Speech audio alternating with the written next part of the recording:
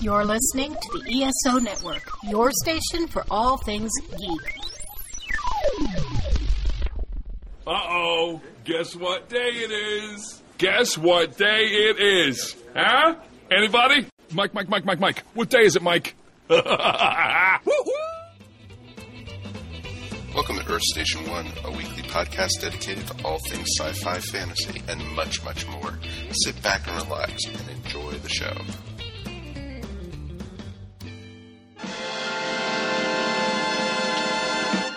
Spaghetti? Yes, with meatballs. I'll sleep with you for a meatball. You and your ideas. Why don't you take a Paris with you, Ross? I just thought you'd help you relax.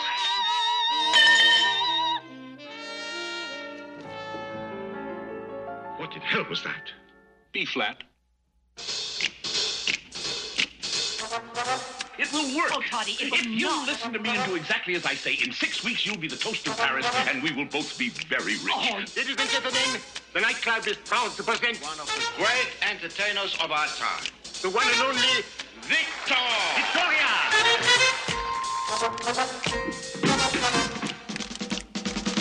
oh, baby, won't you play me the jazz hot?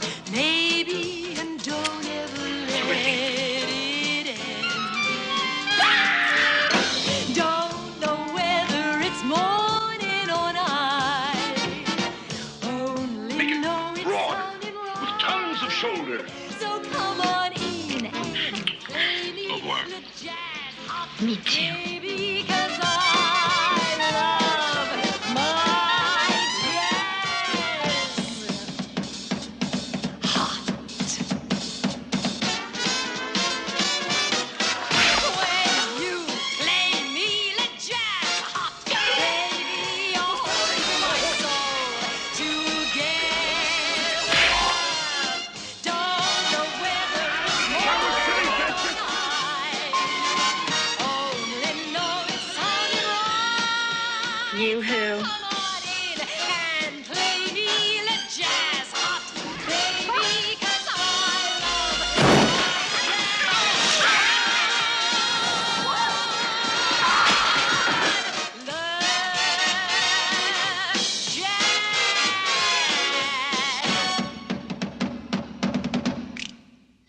jazz hot. Hi, everybody. Welcome to the Earth Station 1 segment on Victor Victoria. It is our LGBTQIA plus segment. There's so many things you have to put on the list now. There are so many. Yeah, I kind of defaulted to just saying queer because it kind of covers everything. But then some, especially younger people, are offended by queer, so I give up. You can't make everybody happy, Mary. You really can't. No, you can't. Look, queer is a reclaimed word. God darn it, in my vocabulary. Anyway, I am Mary Ogle, and I am happy to be here to talk about LGBTQIA plus, the compendium of letters issues. And joining me are director Mike Faber. Hey, everybody. It is going to be a really good one tonight. And you know what? Thank you, Mary, for taking over hosting duties for the segment. Oh, absolutely. And also, last but not least, Michael Gordon. Howdy. Yes, yes. Thank you for, well, I mean, we knew that this type of show was going to continue. And, of course, it's in honor of Darren. But we still will make sure that these segments, these shows are done. Mm-hmm. We're still going to continue them. And it's weird because this is the first one we've done without Darren involved. And this was actually the last one he actually planned for us to do. And so, we're doing this in his honor and his memory, folks. Yes, this is one that Darren chose, the last one that Darren chose. And it is, I know he's not here physically, but his spirit definitely lives on in our discussion. Yeah, I mean, Darren is not somebody who you forget. Absolutely. So, thank you. Sorry. No, that's okay. I mean, we needed to say it, and I'm glad we did. And I thank you both for being willing to continue these discussions. There's never a doubt. Yeah, I mean, they're needed. Representation is very important. And if we can do a small part for that, then I'm really happy to do it. And that being said, let's talk about Victor Victoria. Woohoo! Woo! 1982. 1982. Yeah. Gracious. I'm feeling old. I was a junior in high school. You guys were even younger. I'm the old lady here. I think I was a freshman. Sorry. Yeah. Yeah, let's not even talk about that. That's so unfair. But probably anybody listening to this has seen Victor Victoria. I have seen it about 5 million times. You will be spoiling it, folks. So if you haven't seen yes, it's we will be spoiling the ancient comedy. So had you guys seen it before? I had not. I had seen it when it first came out to the movies. So my parents loved Blake Edwards movies. They had taken us to the Pink Panther movies. They had taken us to see so many different films that he had done since the 50s and everything. And so they were, anytime Blake Edwards came out with a movie, except for they didn't take us to see 10. I wonder why, But yeah. Well, the one before this is SOB. Right. Yes, that's the one I was going to reference. That's true. And that's where Julie Andrews bears it all. Exactly. Yes. Did you see Breakfast at Tiffany's? That's one of his too. Oh, Breakfast with Tiffany's is a true classic. Someday we'll have to review that up here on the podcast. But yeah, no, my parents took us to go see this one, and they were, because they were like thrilled that my sister, who was like 3 years younger than me, we both loved it. We both were like, thrilled to see it. But it's probably been at least 10 years since I've seen it. So it was nice. Yeah, as I said, this is my first viewing of it. I've been aware of it, of course. It's not something I was not wanting to ever see. It was not objectionable in any way to me. I was not opposed to seeing it. It just never worked out. I didn't see it in the theater. I just other movies, I guess, came and went, and this one was always one of those ones that I was curious about. I'd heard good things about, particularly regarding Julie Andrews and her performance. Blake Edwards is kind of a toss-up, hit or miss for me. Sometimes he's brilliant, other times not so much. But after seeing this, I would say that this is definitely on the more brilliant side. This is a really solid one from him. Yeah, I adore this movie, even though, yes, there are problematic things about it. Oh, yeah. We're going to talk about looking at it from a gay or ally perspective. But I still find it very enjoyable. It's very much a product of its time. There was kind of a weird thing going on in the early 80s where kind of mainstream studios were basically trying to win the gay market, and so they would release movies like this that were sort of gay friendly. They had gay or gay adjacent. I hate to say gay friendly. They had gay people in them, but from a straight point of view usually. Mm-hmm. And sure. So yeah, it is interesting because this comes out the same year as Dustin Hoffman does Tootsie. Mm-hmm. It came out the same year as John Lithgow is in playing a transvestite in World According to Garp. The Garp, right? Other partners, personal best. Yentl even is a woman dressed as a man in 1983. And Cruising is around this time as well, Making Love as well. And so there seemed to be this, it is interesting that there's this sort of boon of movies featuring sort of drag characters, gay characters, adjacent, that kind of thing.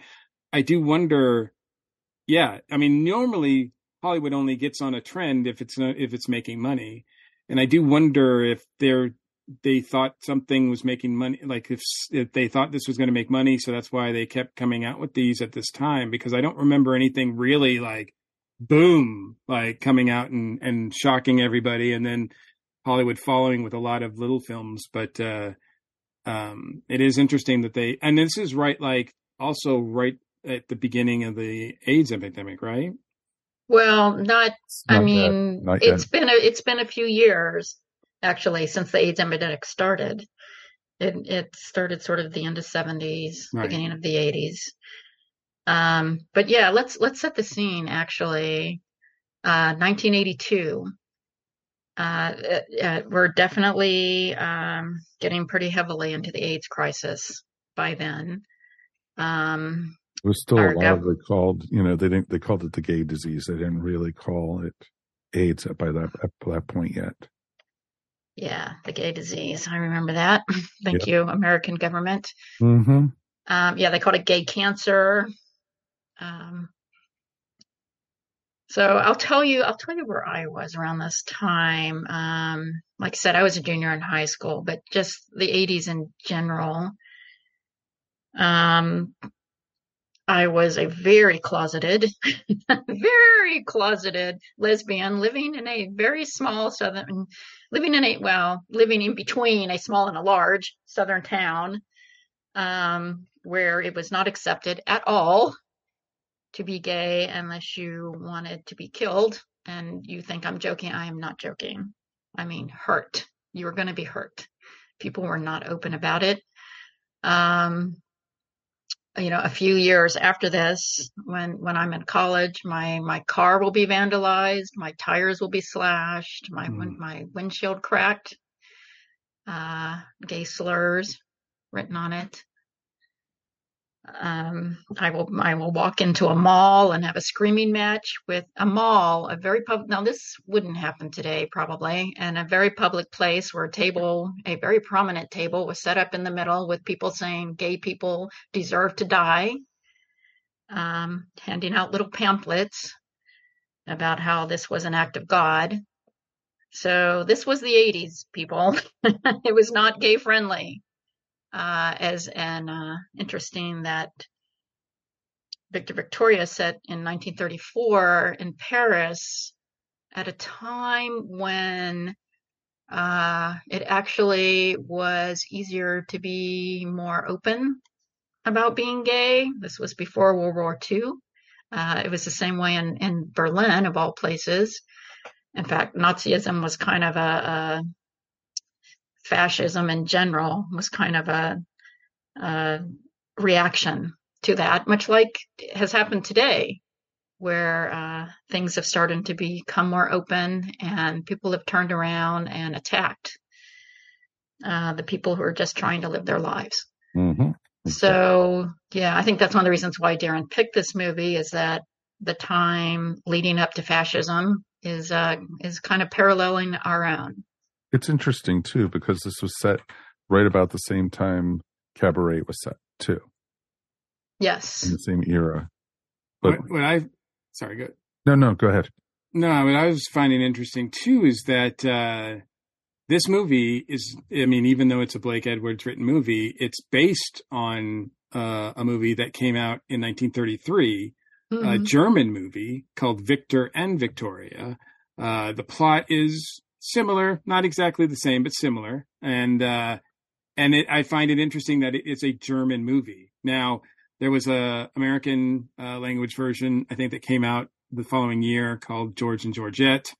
And it was remade a couple of other times. But this is pre-code, right? The early 30s are pre-code. So movie studios could get away with a little bit more, pushing the envelope a little bit more, showing characters that when the Hays Code and all that would come into play in a couple of years, as you mentioned, even not as extreme as fascism, but still a reaction to it would happen in the States, where this sort of thing this sort of subject would not be touched for another 5 decades almost. Right.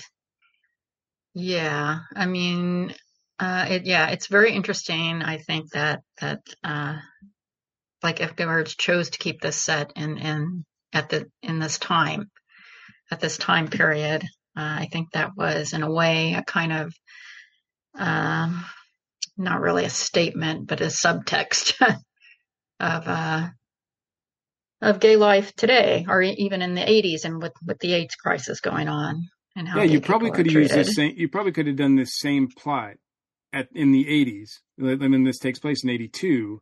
But I find it interesting that they kept it in this time period, maybe because they thought more people, it would appeal to people because it was in the past rather than present. I'm sure that had something to do with it. I mean, that's one way of kind of queer coding something like this, even though it's a little more in the open than just being coded. But it's a way to make it more palatable to people. I'm being presented with this, but I'm not necessarily seeing this in my everyday life, even though they are, but their eyes are just not quite as open to it. So I find that very interesting that he retained that, and I have a feeling that's one of the reasons. Julie Andrews is known as being very outspoken about her support of gay people. She has lent her name and her time to a lot of gay causes. She was, I don't really know Blake Edwards' stance on it, though there are all sorts of rumors about Blake Edwards, but whatever, rumors are rumors. Who cares? It doesn't really matter. And even though this movie sort of ends in a way that kind of conforms to quote unquote traditional values, as far as what Julie Andrews decides to do, or her character decides to do. One thing I found very refreshing about it was that the gay people aren't killed. Yes, that's always good. Toddy and Squash do not hold hands and go running off a cliff together. Nobody needs to commit suicide. Nobody dies tragically of a disease, or and that is not something that even to this day, a lot of not just gay people, but any sort of character that's not in the mainstream, any sort of marginal character. We talked about this on a previous podcast once about how also, people of color, they're the ones that are killed in the movies.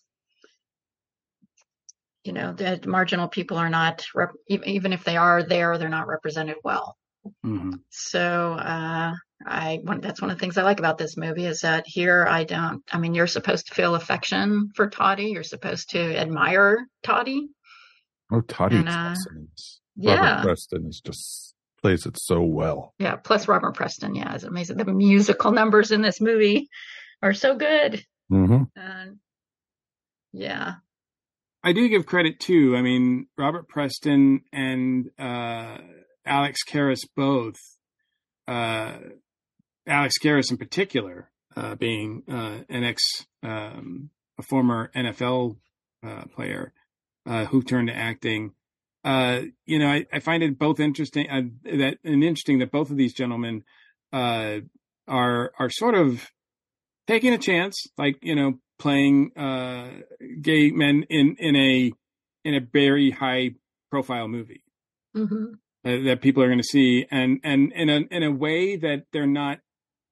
I mean, it is a funny movie, but I never get the feeling that they're the butt of the jokes.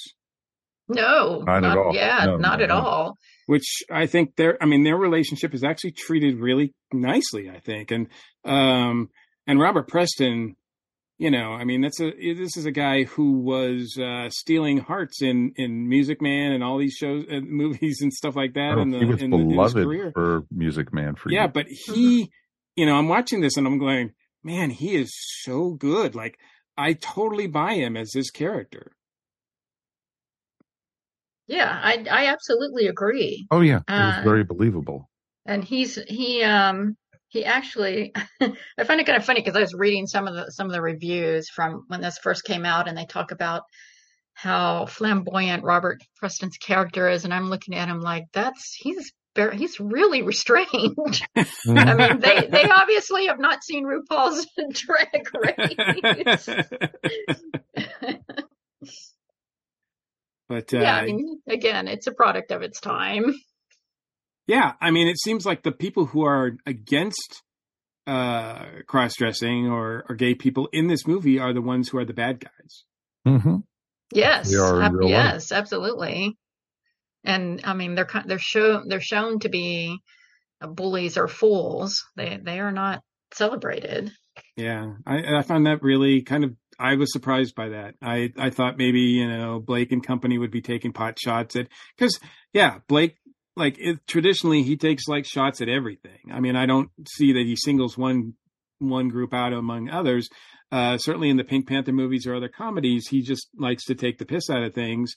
And in this, he seems to be, as you pointed out, kind of restrained, where it's like, I'm going to tell this story, and even though this person is doing a thing where she's fooling, she's trying to pull this thing off and fool a lot of people, she's not the bad person here. And in fact, all the people who are outsiders normally in life are not the bad people here. Mm-mm. No, and it's very supportive, the community that they had in Paris. Yeah. And, and it was not frowned upon if somebody was gay or somebody was bisexual or even a cross-dresser or trans. When she gets reported to the cops, I found it interesting that she wasn't reported for, being gay or transvestite or anything like that. She was reported for being a fraud. Because I was like, that surprised me, because I was like, what, I mean, maybe that's the difference in setting it in Paris and setting it like in New York. Well, yeah, I think it was. I mean, I think there was kind of a tradition in Paris at that time. Right. Yeah. Famously, they performers and drag. Performers, black performers, Josephine Baker, et cetera, et cetera. It seemed like Paris was a lot more welcoming to folks like of all kinds. Mm-hmm. And that was that's what made it fascinating. Was, it's just like everyone was comfortable with it. Everyone didn't question it. And, it was the people who wanted to bust, Victoria were the people that were felt like, oh, well, she's taking our money, and such. And, you had the other club owner who was, sent the private detective and everything, because he, like, hey, they're pulling the wool over the Clouseau-like detective. Yeah, yes, very much so. I was almost fully expecting, because I think Peter Sellers had passed by this point. Yeah, he was supposed to be in this movie, but I think he was supposed to be in the Robert Preston role. I couldn't see it. Yeah, boy, that's hard to picture. I did not know that. No, I didn't either. He was supposed to. It was when I was reading it, what I read is that he was supposed to. It was developed a lot earlier when he was still alive, and it was supposed to be him and Julie Andrews still. And I think James Gardner was always attached to it as well. But James and Julie have a history. They've worked together, and they get along really well, and they make a great couple. Yes, yeah, I have to say, even the King Martian character, who, I mean, even though he kind of walks around trying to prove his masculinity by, walking into a bar and starting a fight and that sort of thing, but he's, he comes across as pretty accepting when his bodyguard announces that he's gay. I mean, he's surprised. But he's not like, get away. Yeah, he's not, get away from me, or you're fired, or I'm going to tell my goons to kill you, or, nothing like that. He's just like, okay, well, things are weird now, and I'm just going to accept this. He's like, this is the weirdest trip to Paris I've ever had. Or, as Judy said, it was like, he's the nicest gangster I've ever seen. Right. He's not a gangster. He's just a businessman. Exactly. He's a club owner. Like I said, I do think Julie and James make a great couple, and I'm sort of, I was rooting for them as well. Then part of it is because James Gardner's character is one that's pretty open, despite the fact that you wouldn't traditionally think he would be. But I did read that Blake Edwards always looked back on this saying that he wished he was braver, because he put in the scene where he finds out, that she's a woman by spying her in the bath, and he's that wasn't originally supposed to be there, but he wasn't brave enough to just have the scene where he doesn't find out, and it doesn't matter if she's a man or a woman. Yeah, I mean I was going to bring that scene up too. That's a pretty problematic scene. He basically stalks her. Oh, big time. He hides in the cupboard in her bathroom and spies on her while she's getting undressed and getting into the bath. That is not something that serves his character well. And yeah, I mean, but I had that thought when I was watching that. I almost thought, I wonder if the studio told Blake Edwards, you have to do this or something like this. I don't know if it came from the studio. I know Blake said that he said that he wished he was braver and didn't put that in there. Because the line is still there where he says, I don't care if you're a man or a woman. Right. I love you or whatever. And then kisses her. And that's a powerful scene, but it is taken. Yeah. It's less powerful because we know he knows. Yeah. Right. It would have been better if you didn't know that he knew already. Right. And that he was just obsessed with her. Because he was obsessed with her from the very first time he saw her. Right. But even when he thinks she's a man. Exactly. Right. Well, Leslie, to be fair, he never believes it. Well, he says that, yeah, but I think he is questioning a little bit. Oh, questioning, sure. But... Oh, yeah.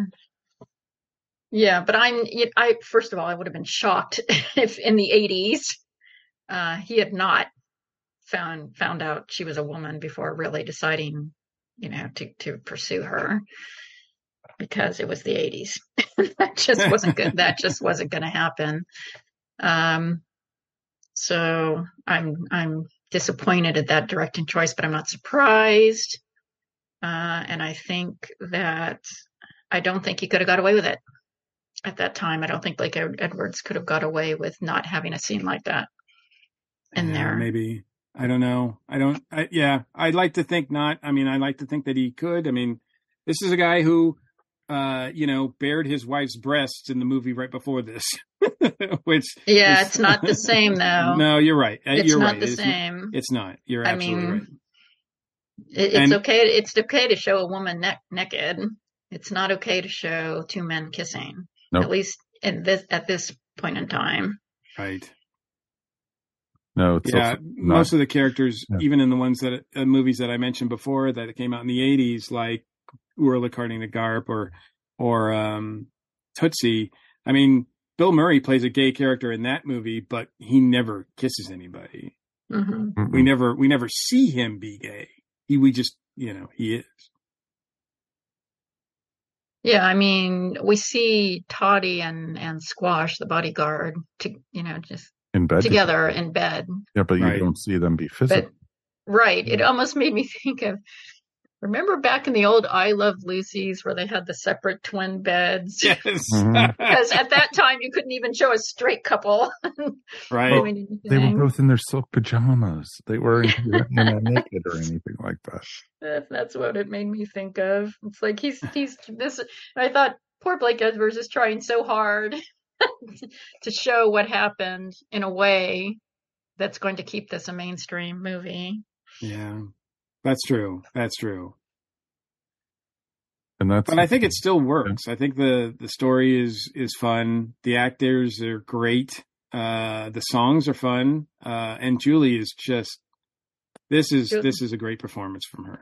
She's amazing. She is absolutely amazing as both Victor and Victoria, and sort of in between, because I kind of like how she plays it when she's first talking to King, and she's kind of, and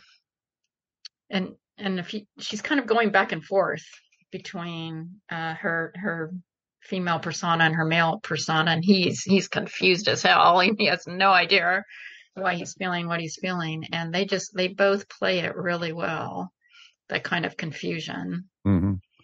They didn't do a really good job at hiding her Adam's apple, though, in the costumes either. You had a collar most of the time, but I never really believed that she was a guy. Like there was aesthetically, I never looked at her and been like, wow, Julie Andrews is playing like really looks like a dude here. I always kind of knew, but I mean, I knew anyway, but I don't think they didn't. Well, obviously they didn't make her look butch, because even when she was a guy, he was supposed to be a female impersonator, so he was always going to look feminine. Right. I mean, yeah. I mean, well, it would have been hard to make, I think, Julie Andrews look butch.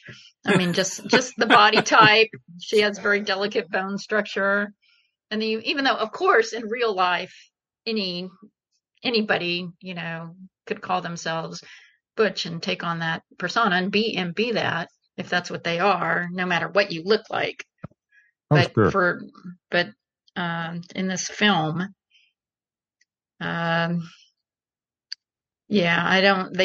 she's a twink. Fair enough. I definitely could see that. And it was interesting, but I liked the interactions that, she was believable though. And I love every time when she performed and then she pulled the wig off and everything. That was just awesome. Yes. And the look on her face when she did that, it was so defiant. Mm-hmm. Like, look at me. Yeah. Yes. This is who I am. Mm-hmm. I love Take it or leave it. Everything. Yeah. There's actually a lot of questions here about gender nonconformity and gender fluidity, and though I will say that they still kind of keep to stereotypes of what a man is and what a woman is. Even when she's portraying a man, she has to act a certain way to be perceived as a man. Or when she's a woman, she has to act a certain way to be perceived as a woman. Which, in real life, it's a spectrum, and yeah, as well. That's just not the way it is. But in here, it's actually pretty rigid. Those roles of male and female.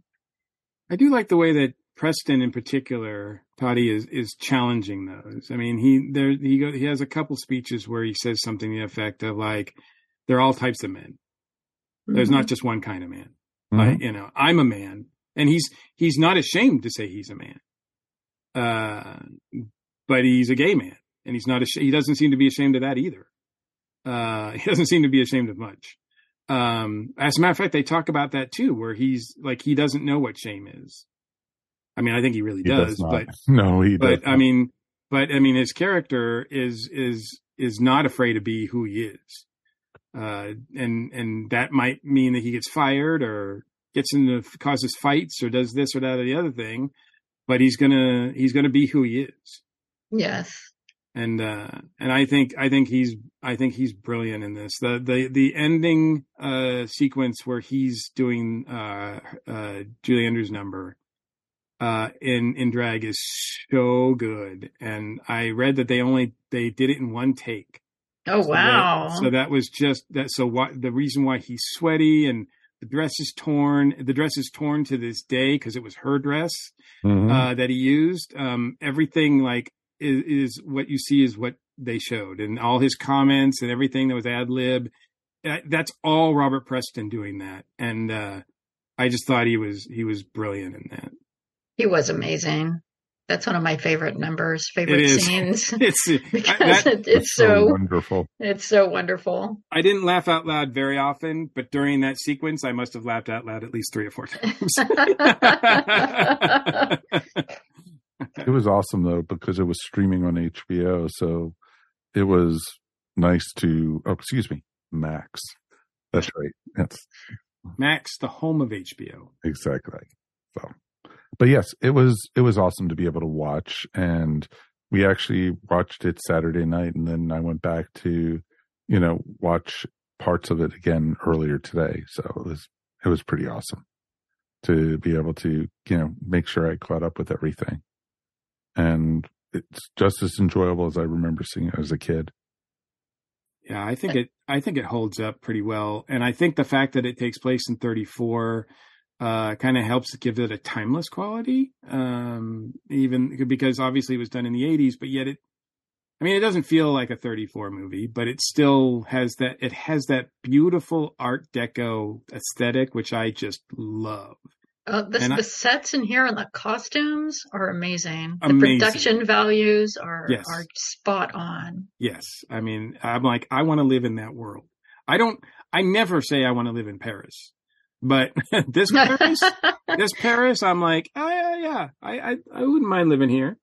Yeah, just be careful of the cockroaches at the restaurant. Well, only if I had money. I wouldn't want to be poor or broke in this town. Well, scene where Julie Andrews was outside of the restaurant watching that guy eat the eclair.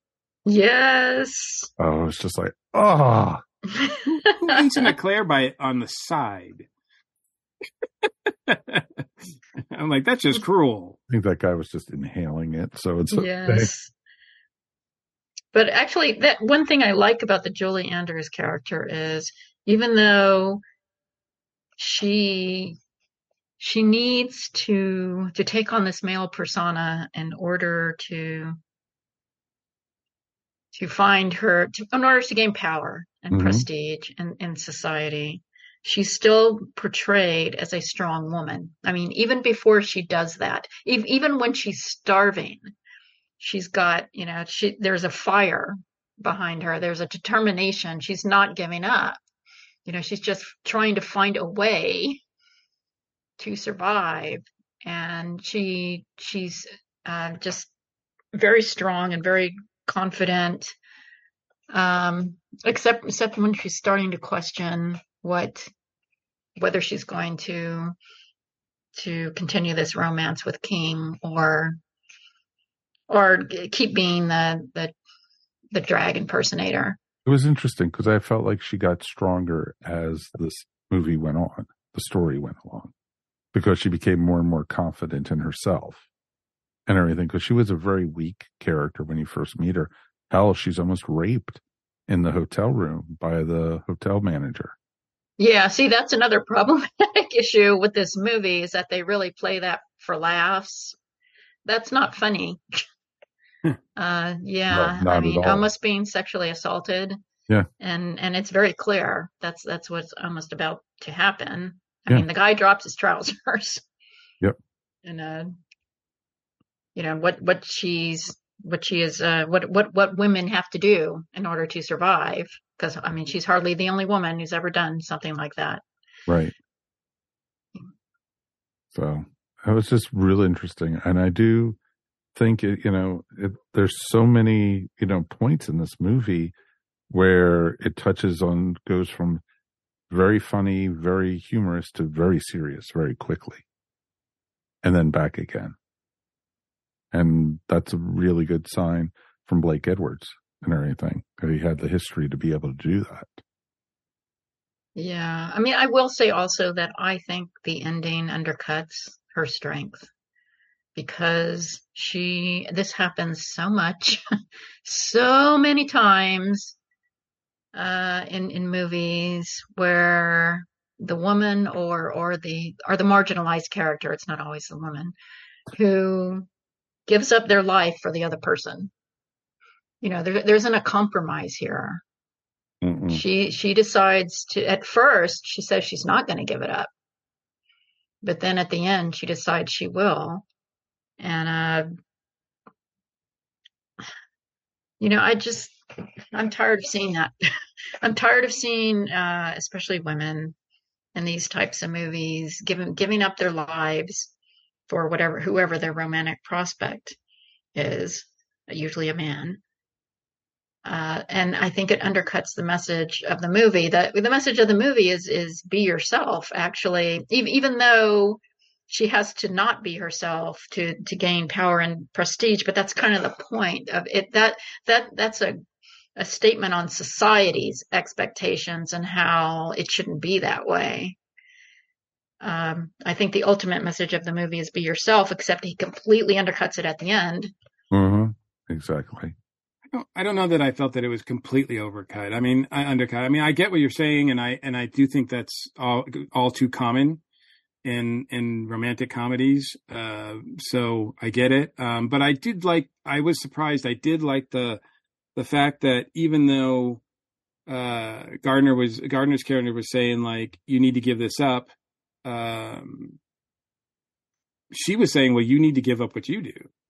Like you're hanging out with gangsters. You say you're not a gangster or a mobster, but you're hanging around with mobsters. You do business with mobsters. You got to give that up. So both of them give that up at the end to do whatever. I mean, we don't know what they're going to do afterwards. Both of them are different. I imagine they'll both live, maybe, I don't know if they'll live in Paris or live wherever, but I imagine they're going to try to live in a place where they are completely not doing what they were doing before. Well, if they stay in Paris in about 6 years, they are going to be very unhappy. Yeah, that's true. That's absolutely true. Ouch. Well, there's not any places many places in the world they're going to be able to go in 6 years and not be. No, well, they might be better off in Chicago, and yep. once you get closer to 1940. He never ended up signing that form though to sign over the clubs back to the guy. Yeah, see, I got the feeling that they would probably end up going back to Chicago because he did not get rid of the nightclub. Yep. Oh, I thought he did. Sorry, I thought he did give that. No. But I mean, it's not stated explicitly, so we don't really know. Yeah, and to your point, it should have been like that would have been a better, to have both of them start fresh together would have been a nice ending. I think a nicer ending. Yeah. Oh, yeah. A nightclub in Berlin we could go work at. No. That's with Joel Grey. Yeah. So it's interesting and everything, but yes, it'd be very interesting to see, what their stories would have been and everything. But I think it ended at the right spot. But I agree with Mary that she shouldn't have given up being Victor and everything. But I don't think she would have survived King would have stayed with her if she did. I don't think she should have given up performing. And I don't think she's going to, but I don't think she was happy being Victor. I never got the sense that she was happy being Victor. She liked playing Victor, but I think by being Victor, she felt like she was limited and not herself. And I think that ultimately she needed to be Victoria. So I do think that element was there. And so even though I don't agree with the guy having to say, you need to change for me, I do think that she needed to sort of come clean and be just herself and have people accept Victoria on stage rather than Victor. Yeah, I have to agree with that. I mean, she felt like she wasn't being seen unless she had this gimmick. Right. And, but I mean, that wasn't even her idea. That was Tottie's. Right. And that was Tottie's doing, not really hers. And I don't think she minded playing it for a little while, but she didn't want to make that, her entire life, because that means hiding your entire life, which again, that's what gay people do. Mm-hmm. They hide their entire lives. Even today, if you're decide to be out and proud, well, you're taking a chance. And yes, it is different than it was in the 80s, but it's circling back around. And even when I lived in Ojai in California, I felt fairly open about being able to walk hand in hand with my girlfriend down the street. I would never do that in Tallahassee unless maybe I was, at Pride, surrounded by other people. who I knew were accepting, even though the Westboro Baptists are probably standing on the outskirts with their little signs. Yeah, but it's, we're one of the reasons why I think this movie still holds up is that we still have these issues going on. And yes, some things have changed. I mean, gay marriage was legalized, but it's hanging by a thread at this point because of who is on the Supreme Court, who is in control of Congress, how things can change on a dime. There's still no real security about being able to, the Supreme Court has even made noises about interracial marriage, which is insane. But it shows you how you take these rights for granted, fight like hell to get them, then you become complacent, and look what happens. It turns around. It does, and it could go just like that. Do you think a movie like this could be made today? I think it would be harder edged if it was made today. Yeah, I think it would be different. Yeah. I think you could make it, but it would be different. I don't think it would be accepted if it was made exactly in the same way, because people would say that you are glossing over issues that you should not be glossing over. I get that. I don't know. I don't see a major studio paying for this kind of movie right now, though. I haven't seen this kind of thing presented by a major studio, not like this in a long time.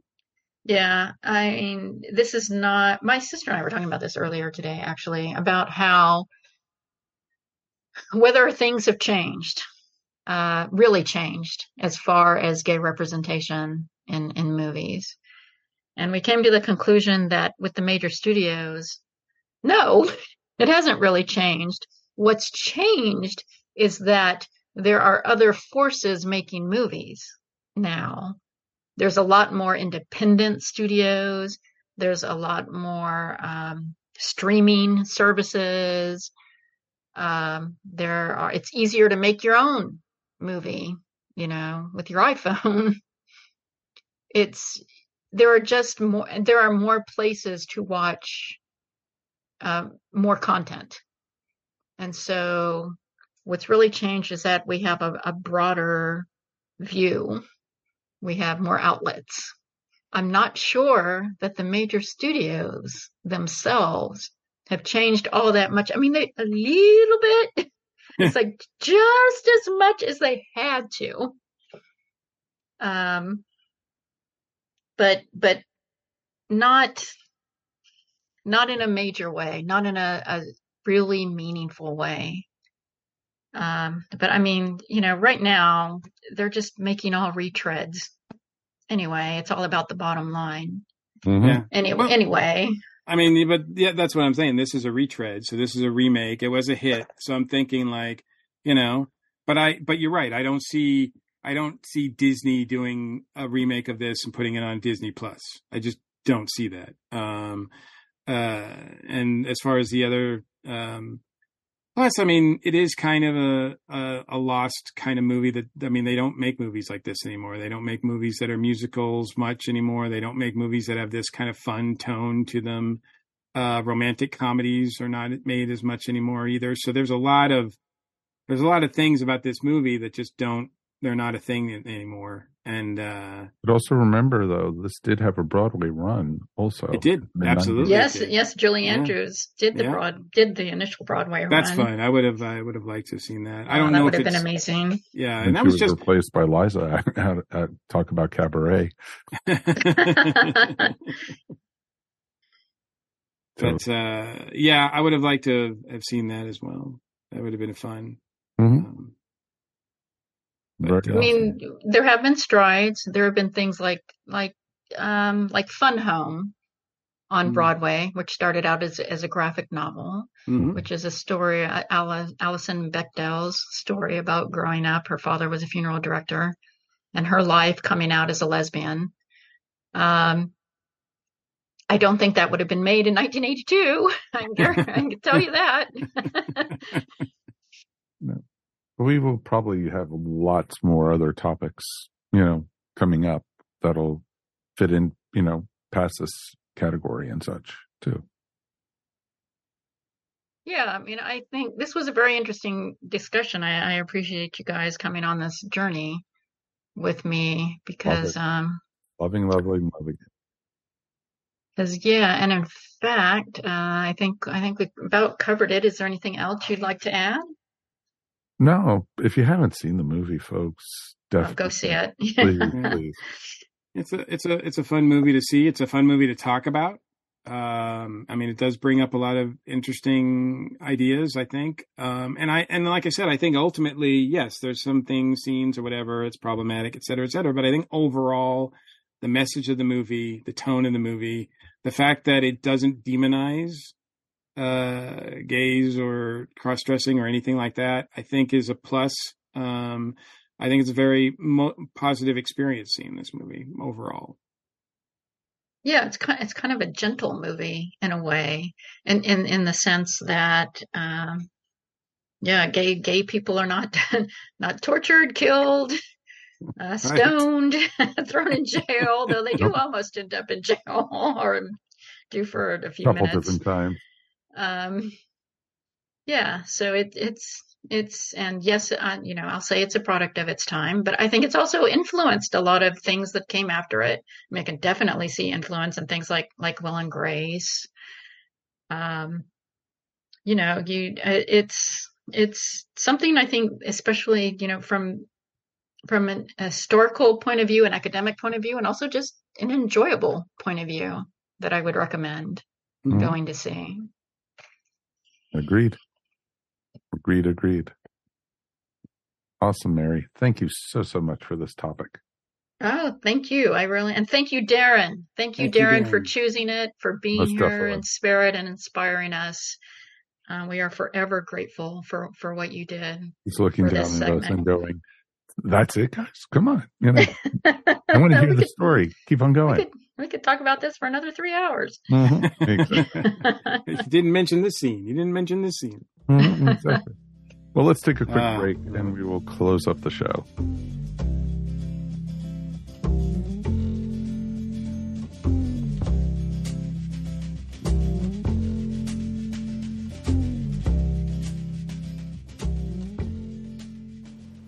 Welcome to A Geek Girl's Take. I'm your host, Angela, and this week, this Geek Girl is talking about Marvel's Secret Invasion Episode 1.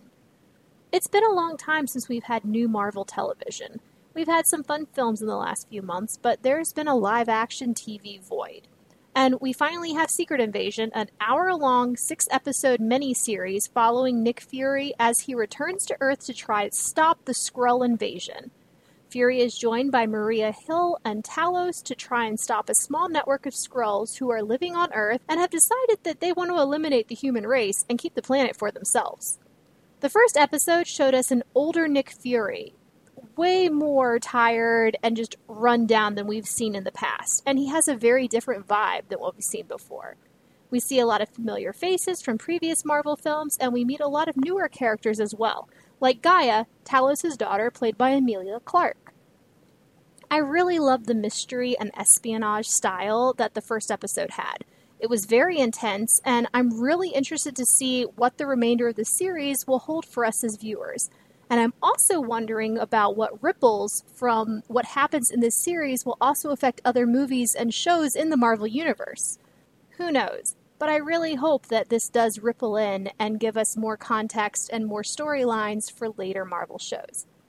Thanks for listening to A Geek Girl's Take. What will I talk about next week? Well, you're going to have to listen to find out. Good afternoon. May we be of assistance, sir? Yes, I'm looking for a podcast for someone who likes that 1960s headache music. Don't these podcasters have atrocious taste? Sir, may I recommend this podcast by Monkeying Around? I guarantee a migraine. I never heard of Monkeying Around. You never heard of Monkeying Around? He's never heard of Monkeying Around. What does Monkeying Around sound like?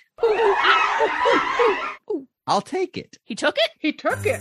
Monkeying Around, a podcast about the monkeys.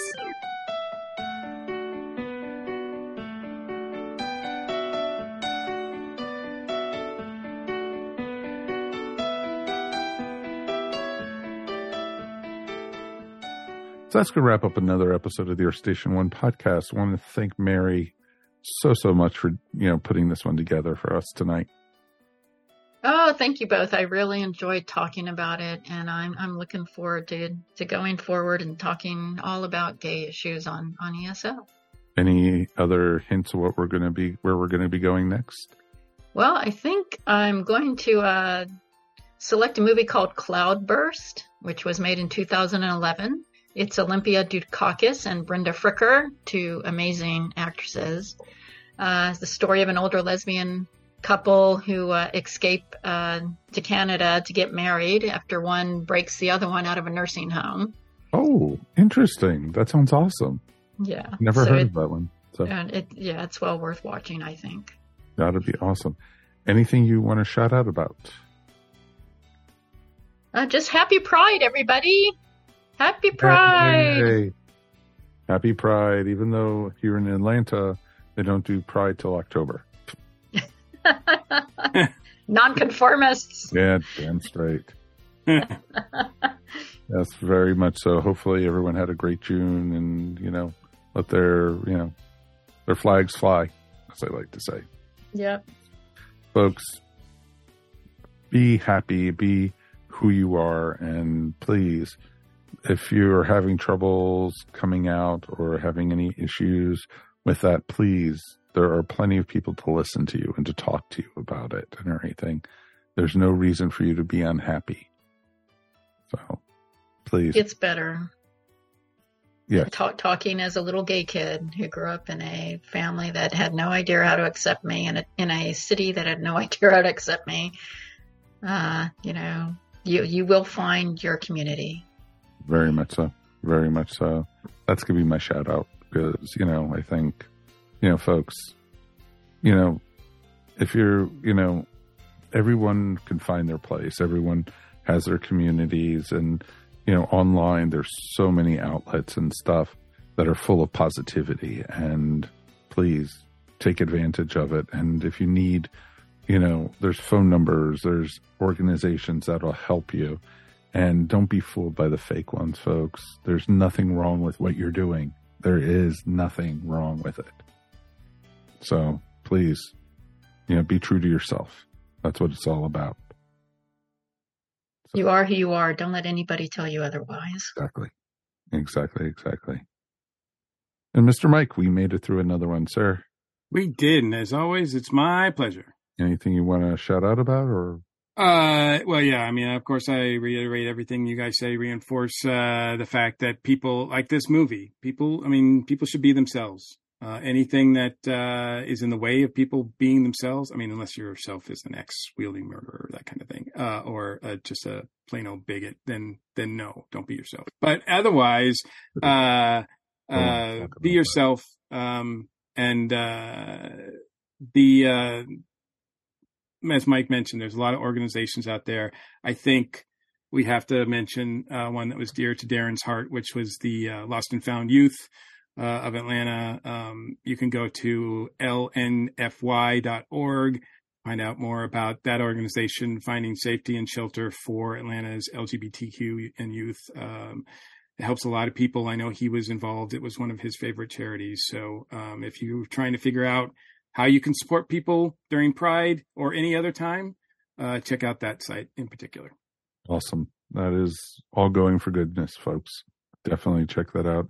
And Darren would definitely be happy that, we've talked about his charity and stuff that he was very fond of and everything. That he was a huge, huge supporter with it. And, there's safe havens, folks. There are, no matter what. So please, please, please know you have your friends here at ESO also to fall back on. If you just need to talk or anything, any of the three of us would be glad to do that for you too. Yeah, we're here. Very much so. Very, very much so. As always, thanks for listening to the Earth Station One podcast. Always remember, we couldn't do this without you. We love you guys at home. And if you want to help support the podcast, please, please check out our TeePublic store, especially our Wonder Warrior t-shirt. And every penny we get from that is going to the charity that Mike mentioned. And that was all in Darren's honor. So definitely check out the Wonder Warrior t-shirt. All you have to do is go to the Earth Station 1 website or the ESO Network website and click on TeePublic. And we have links on both of those. And the Wonder Warrior is one right there at the top. So definitely check it out. And I think Darren would smile and laugh to see that his face is on people's chests. Absolutely. Also remember, if you want to listen to our show before the rest of the world, there is the ESO Network Patreon for as little as $1 a month. You can help support us here at Earth Station 1 and the rest of the ESO Network. All you have to do is go to patreon.com/ESO Network. We want to hear from you, so please write us anytime at feedback@earthstation1.com. Remember, you could also find Earth Station 1 wherever fine podcasts are found. And now Earth Station 1 could also be found in video format up on YouTube. So you can see Mary's really awesome artwork she has behind her. And so definitely check it out. Please subscribe and tell all your friends about us. On behalf of myself, Mike Faber, Mr. Mike Gordon, and Ms. Mary Ogle, thank you for listening. We will see you here next time on Earth Station 1. And Mary, you didn't plug your artwork, so go ahead and do that real quick. You can find me at maryogle.com or on Etsy at eVision Arts. All right. We are out of here. Peace, and we are done. We miss you, Darren. We miss you. You've been listening to the Earth Station 1 podcast, a show by fans for fans. If you enjoyed the show, please subscribe to our show up on iTunes or wherever fine podcasts are found. While you're up there, please rate us and remember to leave feedback. It would greatly be appreciated. And remember to tell your friends all about us while you're at it. Earth Station 1 is available on most social media sites where you can join some really great topics or chats. Help support our show by shopping through our Amazon.com link or purchasing very cool ESO Network clothing and merchandise at our TeePublic store. Links to both are found on the top of our ESO Network webpage. Become a patron of the ESO Network by backing us up on Patreon for as little as 25 cents a week. Go to patreon.com/ESO Network to sign up. We want to hear from you. Please write us at earthstation1@esonetwork.com or call us at 404-963-9057. Thanks for listening, and we'll see you next time here on the Earth Station 1 podcast. Peace, and we're done. This has been a broadcast of the ESO Network. Be part of the crew and help support our shows by donating to our ESO Patreon or by shopping at the TeePublic store, which can all be found at www.esonetwork.com. The ESO Network, your station for all things geek.